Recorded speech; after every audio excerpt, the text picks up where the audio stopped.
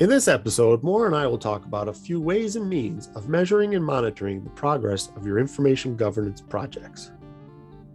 Hello, thank you for joining us. This is What Counts, a podcast created by Trailblazer Consulting. We highlight proven solutions that we have developed through our experience working with companies across various industries, and we talk about how we can apply these solutions to your company. We share our experience solving information management challenges, like creating and implementing a records retention schedule, creating an asset hierarchy, or helping with email management. This is Lee, and in this episode, Maura and I will talk about a few ways and means of measuring and monitoring the progress of your information governance projects. Maura, in our pre-talk, we kind of went through a discussion on how we're going to approach this. Why don't you recap what we talked about? Thanks, Lee, and welcome everyone. So measuring progress is one of those things that project managers spend a lot of time thinking about. And you have a whole host of tools coming from the project management side of things, starting with your project schedule, your project plan. You've identified key milestones. You put dates against them and resources against them so that you can tell when you hit a big milestone, okay, good, we're on track, or oops, we were supposed to do that 2 weeks ago and we're still behind. Why is that? What should we do about it? And all of that information can be rolled up into status reports that you send out to people on a weekly basis or a monthly basis. Yeah, the status reports that have the red, green, and yellow indications on whether they're on track and so forth and so on. Yeah, those are the ones I like. A lot of executives like those because it's very quick at a glance. We're in good shape, we're in bad shape. Oops, there's a problem. What are we going to do about it? That one page ideal of a status report with your red, yellow, green, risks, issues, decisions, that kind of thing, very valuable for people who are very aware of what's happening in the project, people who are kind of tight with the project management disciplines, and who understand that what's represented by that project plan or that project schedule. So you need all of that background information in order to interpret that red, yellow, green. That's an important piece of managing your project and of measuring your progress. But the people that are not helped by that are all your stakeholders. And the thing about information governance change and information governance projects is it takes a long time. Just if you've been following along with our podcast since we started last year, you know how many episodes we spent talking about just setting up to do your assessment, figuring out who your stakeholders are, what your scope is, how you're going to tailor your questions.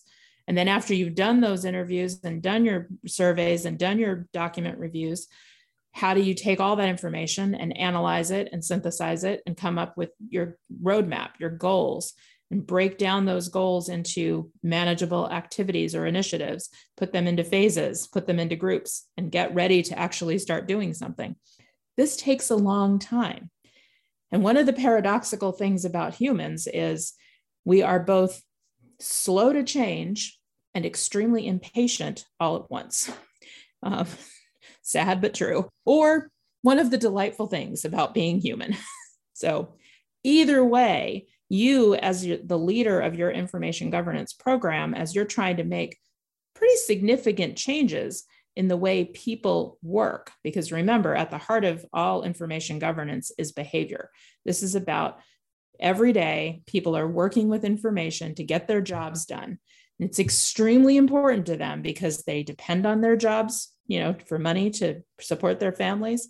They depend on their jobs for satisfaction and enjoyment to help feel like they're contributing to society.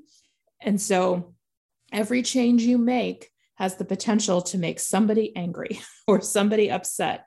And certainly, even if they're not angry or upset, they're a little nervous. They're a little bit scared about where this could go because change is hard. So how do we keep people engaged through that whole process that can be months long, even for a small initiative? It's months. And for bigger projects, it could be years. So how do you keep them engaged? How do you help them see that, no, things are really happening? Progress is being made.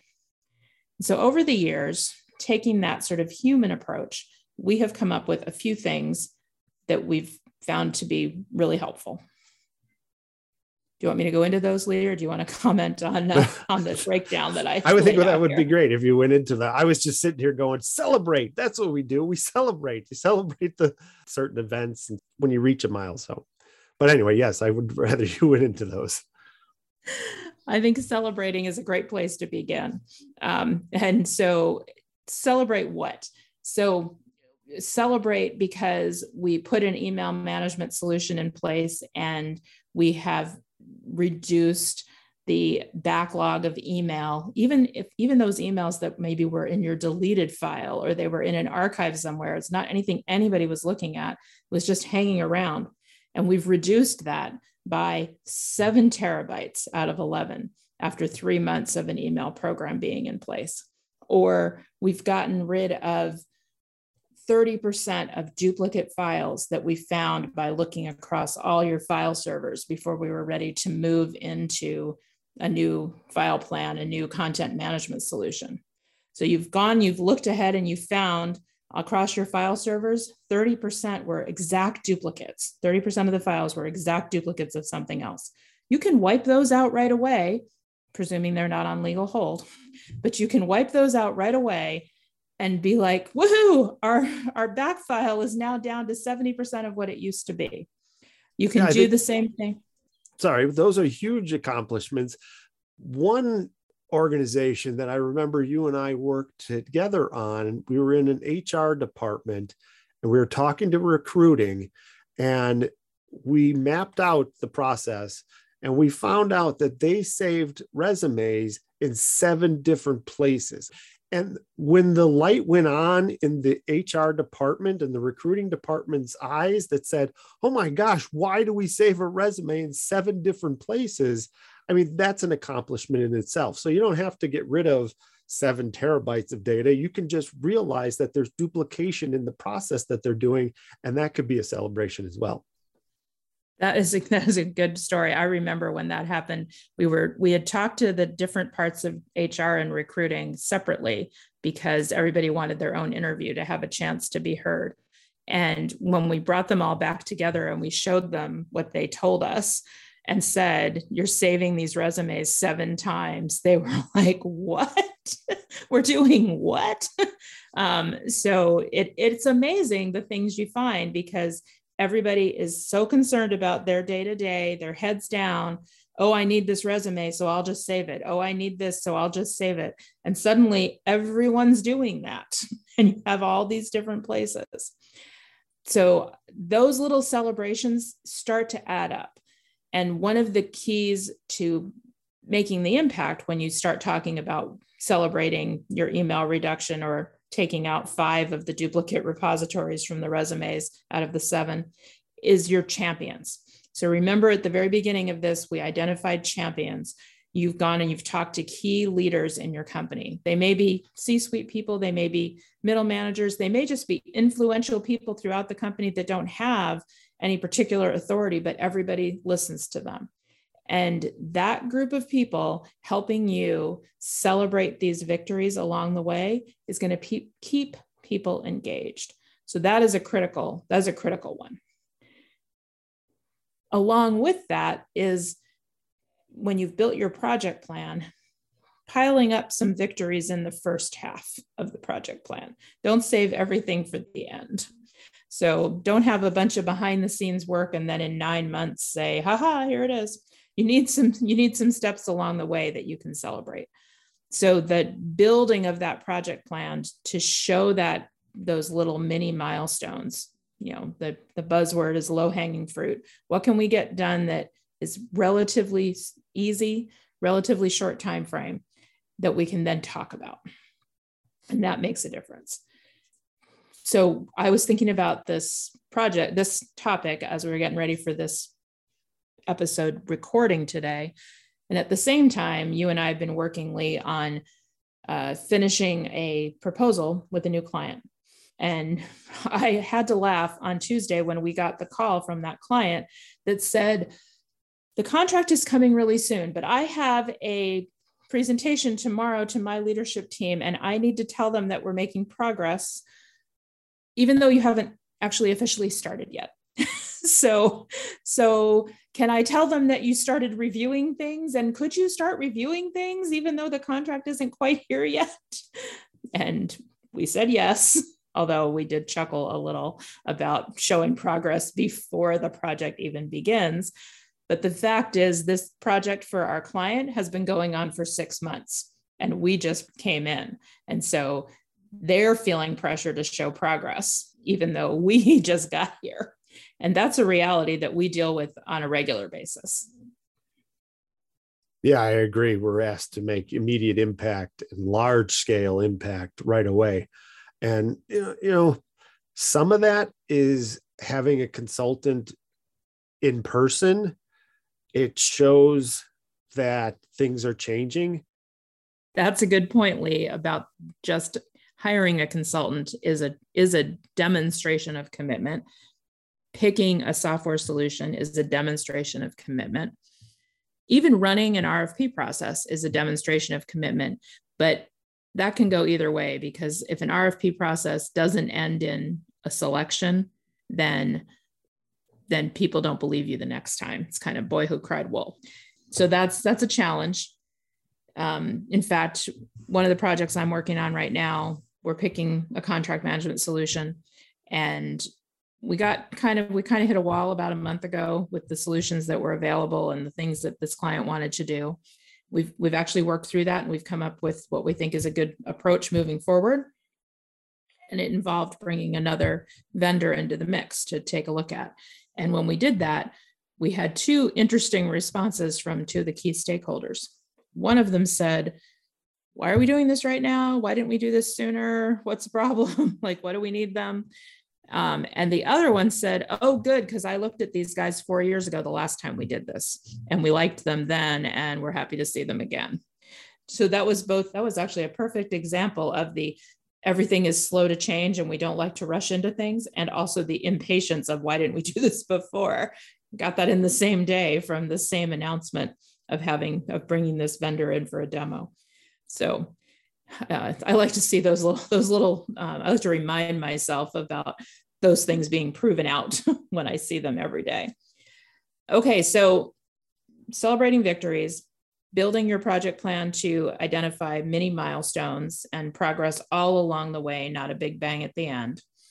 2 key approaches: using your champions, so you're not the lone voice saying, "Oh no, we're making progress, because people will start to tune you out.